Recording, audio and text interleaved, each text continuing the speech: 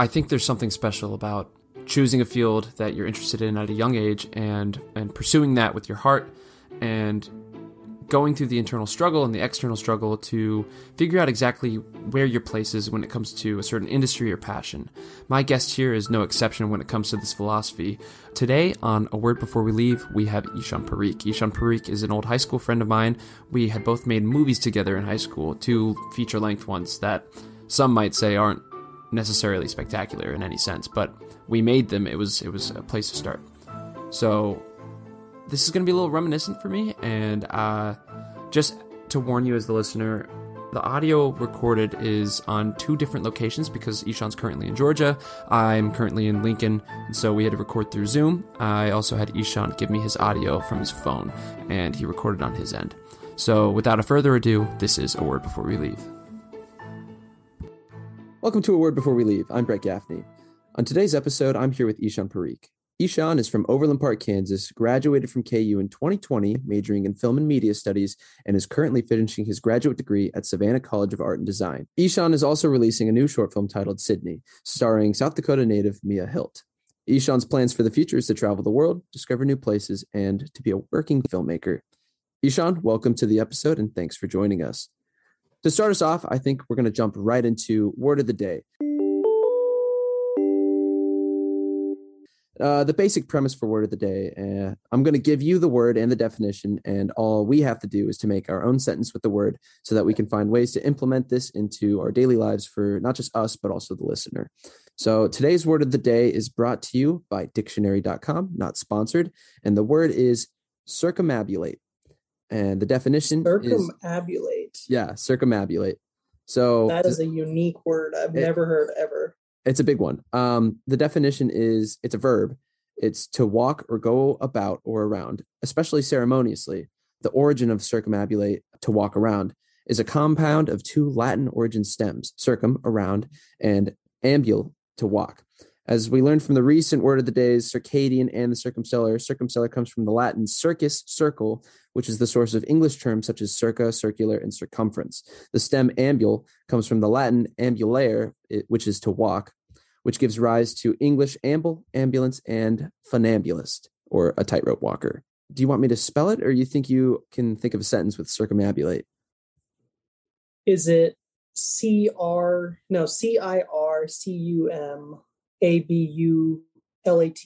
Did I get that right?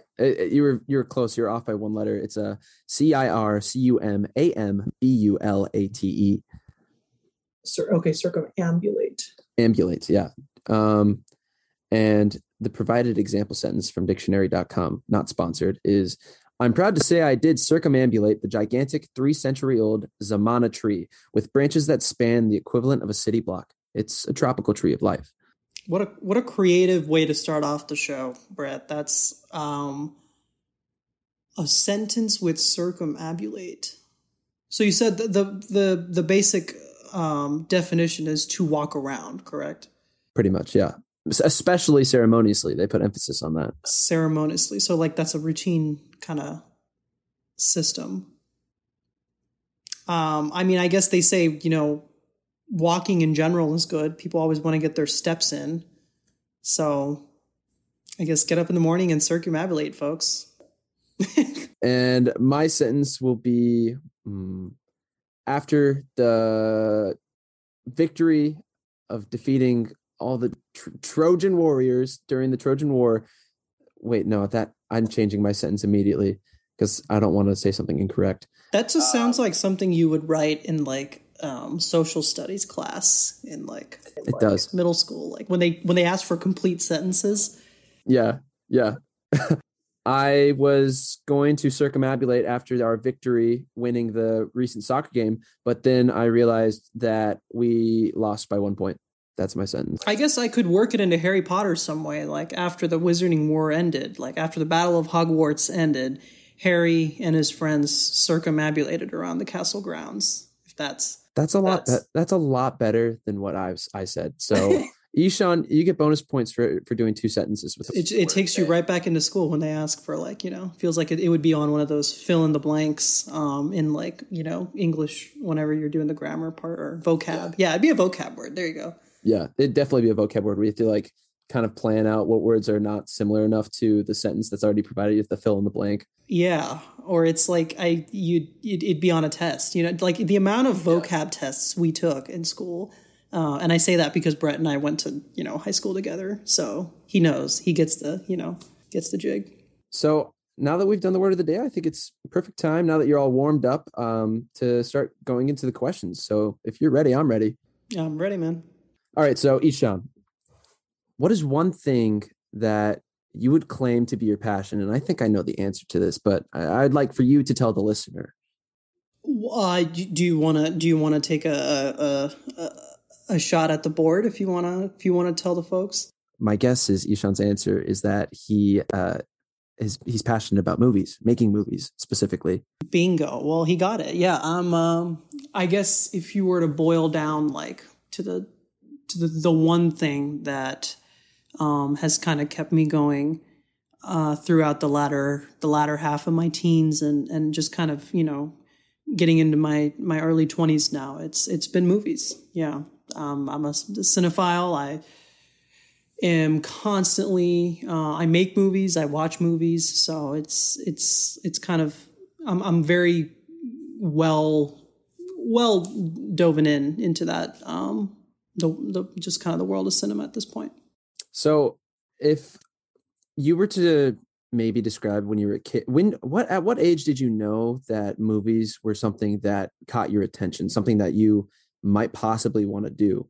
There was no like one aha moment. It was just kind of, I was very interested in just storytelling in general. I mean, obviously, like, the one that you point to immediately is like, growing up or when you're younger, Star Wars being like a really big touchstone, Harry Potter being a really big touchstone. And so just kind of becoming really quickly obsessed with these stories that go beyond, what we know and can kind of take you into worlds that, we can only imagine of. And so, as a kid, I was, just completely taken by all those things, set creativity. And so, movies I loved going to watch movies, always. And I think at a certain point, probably around like age 7, 8, 9, like around that time, it occurred to me like, okay, well, there's people that clearly, do a lot of work to make this happen, and there's clearly somebody, pulling together the entire process to and then I found out like what a movie director is. And you hear about like, Steven Spielberg. I think I did like a book report on him when I was like, or like a biography project, where you had to pick somebody. So I did Steven Spielberg. And so I think that was probably like the germ of it. And then I remember when I was 10 years old, I went to see Inception on opening day, like a 11 a.m. IMAX show. And I just remember walking out of that movie going like, I have no idea what I just saw, but it was cool, and obviously at 10 years old, you're not going to understand Inception. It's taken me many years and watching that film. It's my favorite movie of all time, to this day. And so that's kind of when it dawned on me that, this would be a really cool job.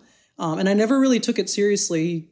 I think at some point I wanted to be like an author. I tried writing like books and stuff like that when I was probably like 11 or 12, and that didn't work out. And then I became very interested in like television and writing television, watching shows like Lost and Breaking Bad. I probably watched Breaking Bad when I was like probably a little too young for it, but I think it was a mixture of a lot of those stories that really spoke to me, and kind of obviously film became the most prevalent one just because it was the one. I mean, now getting older, I have a better understanding of why it is the way it is. But, movies are the one nexus, I would say, where it all like intersects. You have writing, music,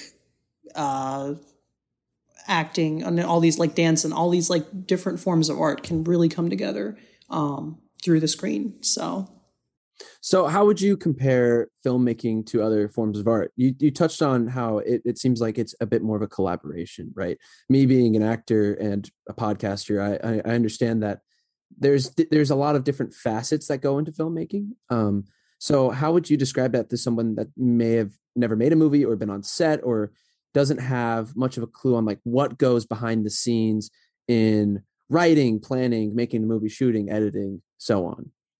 I mean, from a director's standpoint, it's the weirdest job throughout the whole process, because a lot of times, like, you're not doing anything except telling people what to do, and that's all it is. It's just decision making. But like, I would say, if for somebody who's never ever made a movie before, you know, the most important thing that you have to figure out is, what story do you want to tell? What story do you want to tell? In what world does it take place? And what, you know, keyword genre has become really important to me over the years, because there's so many different kinds. And the process by which you make a movie is you just said it, is that you're collaborating with different people to make it come to life, you know, because the funny part about filmmaking is it's make believe. You know, you are essentially playing with action figures, but those action figures are real life people. And it's telling a story on screen that enlightens, excites, and entertains people. Those are kind of the three key words that I have always kind of looked to whenever you're trying to come up with that story, you know? And so that process it's in three different portions, you know, the writing, or the pre-production, production, post-production, and each time you're making the movie over and over and over again. And as a director, you have the unique, I would say, blessing and curse of growing with that story over the three different phases. And so I feel like that's kind of in a nutshell, like, that's what filmmaking is that you're pulling together different ways of creating, whether it's through color, whether it's through performance, whether it's through, you know, words and all of that. And you're kind of like putting it into a melting pot. And then what's on the screen is that alchemy that happens. What would you say is the hardest part about making a movie? I mean, it's all hard, really. I feel like, I mean, the hardest part, I feel like, is, I mean, I've always found shooting stressful. I've always found it the hardest part. I've come to like it a little bit more over the years, but I've always dreaded like going, because like, it's one of those things where it's like, you have to adapt to the vision as it's happening in front of you. You know, you've got to very early on separate yourself, especially if somebody like, you know, like, I write all my own stuff. I direct all my own stuff. So it's like that thing of, you have what's in your head, but then what's 9 times out of 10, unless you're just like a genius, which I have not met one, you know, it's never going to come out the way you think it's going to, or the way you have always imagined it. So at the end, you get something. It's that alchemy that happens, and I feel like it's cool to experience, but it's also hard because, you know, as a director, you have to gauge that vision as it's you know, progressing, and I find that, you know, a lot of times it's a lot of trial and error. It's a lot of planning. It's a lot of improv, and you have to mix all those things together. And, you know, the scariest part, the hardest part, is not knowing what's going to come out at the other end. So I feel like it's probably what I found is like the hardest. I know what you think is the hardest. I personally, I find the hardest part about making movies is trying to understand what the director wants in the scene that we're recording, because I'm on the other side, right? Like, you're behind the camera, I'm in front of the camera, and let's say director X makes actor Y want to do said thing in his head, but then it doesn't go as planned. I think the hard part as the actor is making the director happy, in a sense, like keeping the director maybe not happy, but like satisfied with the work that they're presenting. Because at the end of the day, like, when you're on set, sure, you can think about character motivation and objective, and I can go into hours upon hours about like what it takes to like build a human being out of a script.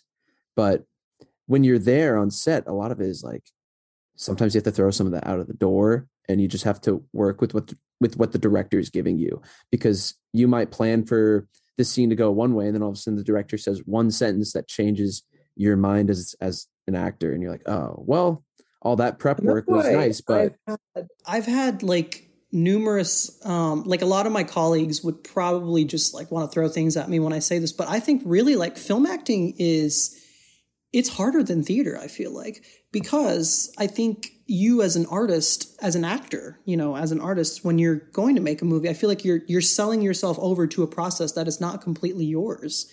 Like what you just said, you might have all this prep that you've done. And I know people say prepare, and then you get on the day of and then just throw it all out the door. That happens in stage too. But you've got this person who in the back of your mind is going to go to the next stage of the process and manipulate everything that you've done on the day of.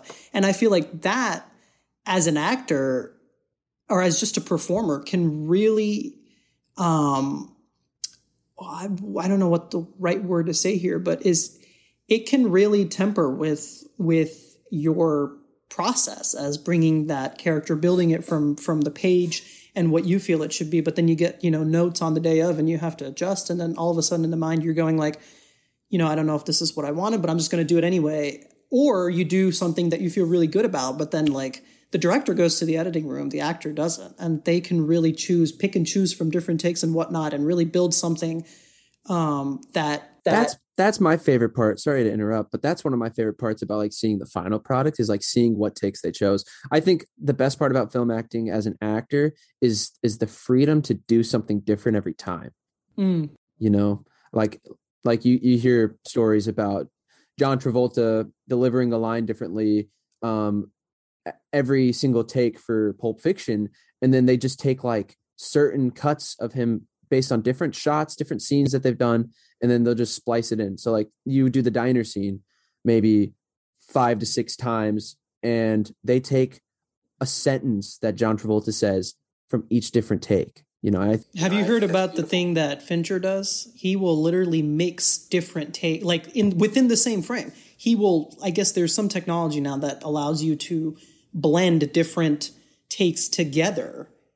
And what you're seeing is one frame, but 3 different takes could have gone on. Again, that's because he does so many takes, is that it allows you to do essentially a lot of different things within the same frame. So I've always found it really interesting how, that process of manipulation happens. Obviously, I feel like on stage, the actor is more in control. You don't like, I could be wrong. I've never done stage acting. Well, I mean, I think film acting it's just as truthful. It can be very raw, I just think it must feel a little insecure as an actor, to know that the process is not completely yours. But then again, when you're making a movie, everybody at the end of the day is selling themselves over to a larger vision at hand. That's controlling them. So yeah, absolutely. Okay.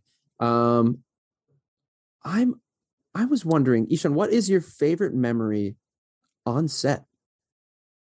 You've worked on a lot of short films in the past. You've worked on a few feature-length films through your undergrad and through high school. I was a part of 2 of them in high school. So my guess is you have a lot of good memories on set. I'm guessing you also have a lot of bad memories. I'll give you the option. You can choose a good memory or a bad memory, but only one. I mean, there have been so many. I feel like I think one of the one probably I'll always cherish the most is we were shooting a scene from Rainbow Boulevard. And I think it was the very last scene, and I had written that scene a year before, and it was, I think what just brought me so much joy is that it turned out exactly that I wanted to. And again, it goes to the thing of like, you have to grow with the vision. And, 1 year later, me probably didn't read that scene the same way, but it was so satisfying to get to that, like to be on that day. And it was just overall really satisfying. I remember everything clicked. Like you have those moments where like the acting, the camera work, the lighting, the location, everything just clicks, everything just comes together. And so I've always cherished that day the most. And obviously when we were doing, I think we were doing Deranged, which was our first movie that we did. that Brett and I made in our sophomore year of high school. And I remember on the day of, it might have been, it was a night we went to like Prairie Fire. And this was probably like in the 4th or 5th day of shooting. And up until here, like we had no idea what the hell we were doing. God only knew if any of this was ever really going to like actually work. For all we knew, like we were going to do this for like maybe 2 weeks. And then like we were going to be like, okay, yeah, this was fun and all. But, and I remember we did a shot where we went with the phone. I was the one who took that shot. We went around your shoulder and onto your face as you were walking. And I remember going home and watching that and just going like, oh my God, like we're making a movie.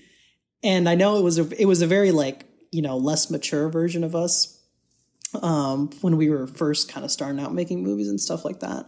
And it was just fun. And I cherish that because it for some reason, like I walked away from that night going like, I believe in myself and like you have the conviction, I feel like a lot of the key thing to have as a filmmaker, as a creative, is that you have to have conviction. Like if you're convinced yourself that you can do this, then you can do it. And if you don't have it, then chances are, you're just going to look negatively at whatever you're doing. And it's the thing is like, you have to believe. And so I would say like, those are probably like the 2 days but like there's been so many, I feel like over all the films, especially as they've gotten bigger and bigger and as, more, I'm working with more and more people on them and stuff like that. So. Yeah. I forgot about that day at Prairie Fire. That was a good day.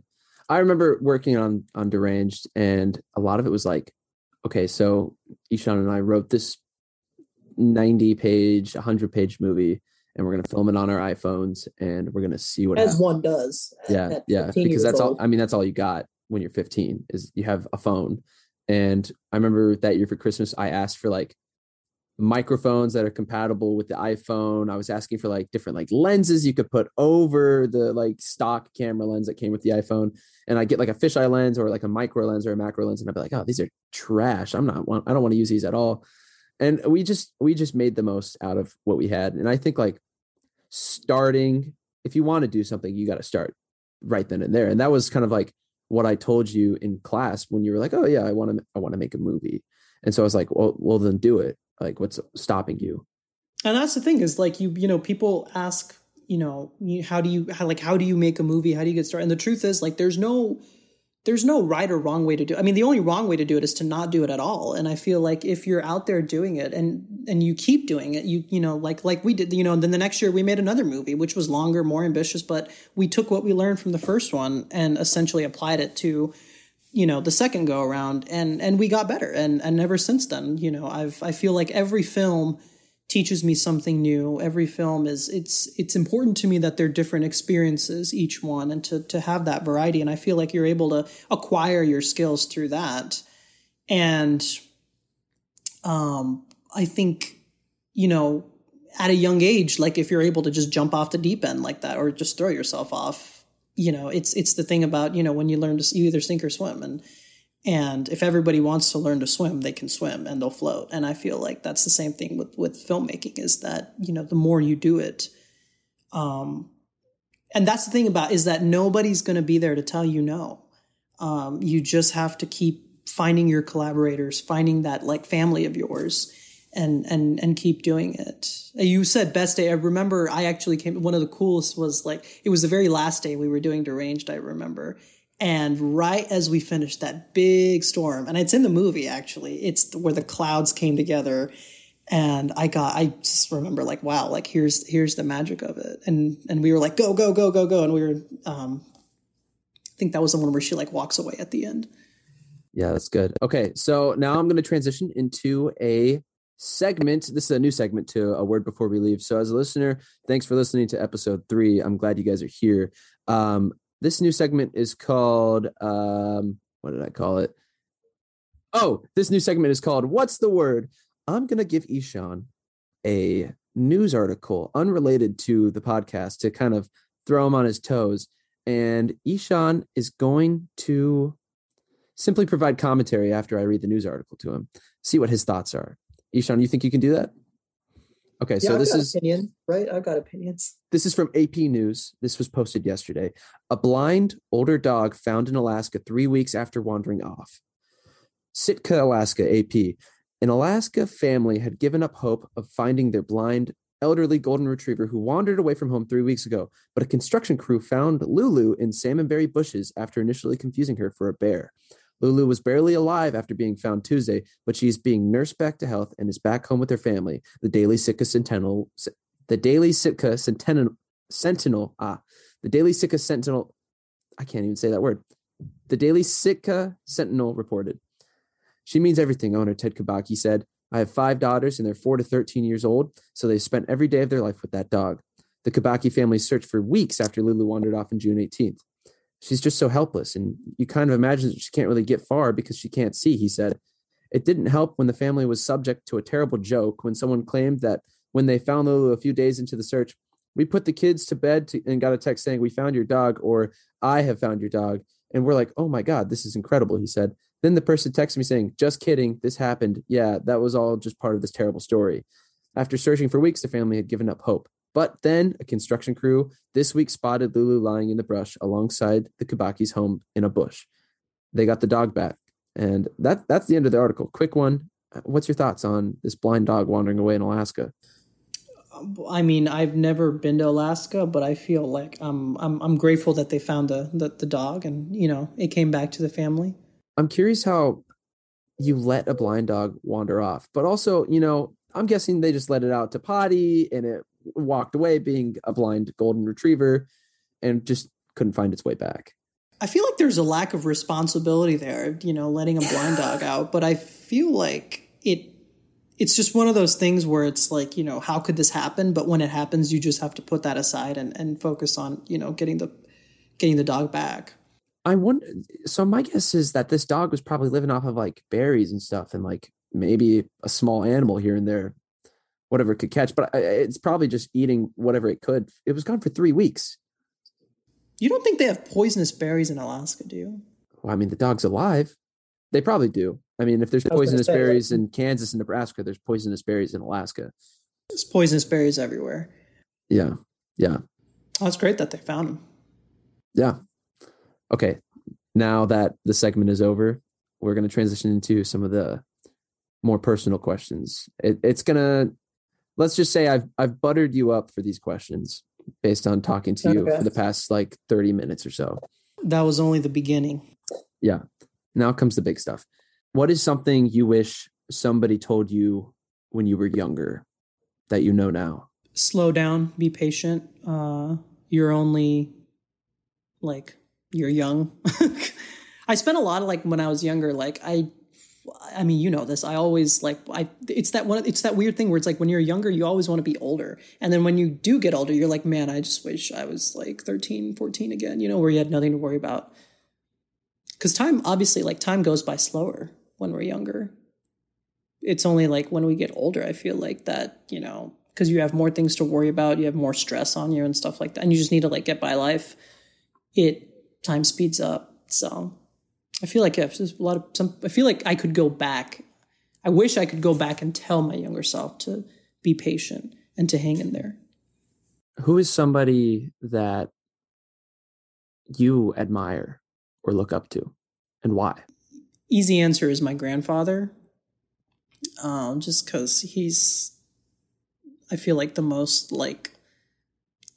coolest Zen, wise, and hardworking person there is. He's almost in his 80s now, and he's still a working doctor or working oncologist. He's not practicing, but he works at a VA hospital. And so just to be at an age like that and still operate, I feel like is admirable. I mean, my hero in film is Christopher Nolan. Just to, you look at that career and you go wow, somebody who stuck to his guns, didn't compromise. And he's, you're in that position where you get to entertain audiences on your own terms. And so that's a hard question. I feel like it just changes every few years. Who do you admire? Who do you look up to? Is there anybody that you constantly go back to? Maybe you're looking at their work or you're looking at their mentality of life or the way they approach just the day to day, maybe in your daily life, that you're just like, wow, like this is somebody that is admirable? Yeah, I mean, I worked at the Boys and Girls Club for 2 years in my first 2 years of college, almost three, yeah. And my manager there, my boss there, was pretty inspirational.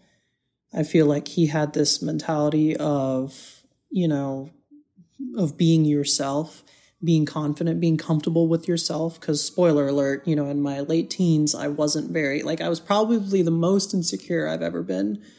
And, to be in a job where you're working with kids who obviously they bring out a different side in you, whether you like it or not, being around kids, and to have somebody like Anthony that I could, just observe in daily life, and somebody who's made mistakes in his life, is very aware of it, and now has dedicated his life to education. And I mean, I don't plan on working in education, but I feel like there's something admirable about having that kind of mentality. And he was always just full of positivity. He had this saying called PVO, positive vibes only. He'd always type that into our work chat. And so that always brought a smile to my face. But yeah, you always look for those people in life that you that make you want to show up to work, or that you see on the daily, pretty much. And so yeah, I'd probably as far as my daily life went, that was probably somebody I looked up to. Do you have or does it change for you, or do you have that one set person? See, normally I don't get asked questions by my guests, so this is throwing me for a loop right now, but I'm more than welcome to answer them. You're in the hot seat now, Brett. Yeah, I do. It is a hard question. I've always looked up to my dad. He fought for our family. He was the kind my parents got divorced when I was at a young age, around 8, but I never saw him give up on himself or on my siblings or and he constantly, and my mom too. I mean, they both have fought their own battles, and I love them and respect them for who they are. And I feel like I took their affection and their hard work as a form of, I felt like I was ignored as a kid because of that. But looking back, I realize now, the older you got, I was I didn't care back then. And now I look back, I'm like, okay, I did care. I just pretended that I didn't care. And now it's I understand why they were absent at times. It's because they were trying to keep two roofs over me and my siblings' heads. And as a kid, you don't think about that. You think about, oh, who am I going to play with today? What does school look like tomorrow? You're not thinking about the grand scheme of all right, my parents have a 401k they're both trying to save for. They're both living and providing for a whole family, not just themselves. And now you get to the point where you're about 20, and now I am providing for just myself. And it's, it's I could not raise a kid right now, but I want to get to that point where I could work hard enough and provide for other people.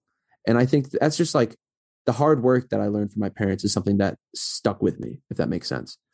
Yeah, I mean, I think hard work is something when you're younger you don't acknowledge because you're not that person doing it. I mean, now you and I are in our 20s and we're going into an industry where you have to work your butt off. Otherwise, you will not survive. And so that's, I mean, seeing my grandfather, he came from a small village in India all the way to New York City to become a working oncologist, and he had 5 kids. My mom being the oldest of them, and bringing over and he was in his 20s when that happened, 20s early 30s probably, bringing a whole family over, migrating them, getting them taken care of, and through the years he remained working.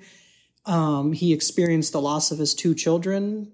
Or two out of the 5 of his children. And then you just that kind of loss is unfathomable to somebody like me who is younger. But now the older I get, the more you acknowledge going my God, and he also fought lymphoma during all of that as well. And throughout all of it, he maintained such a strength.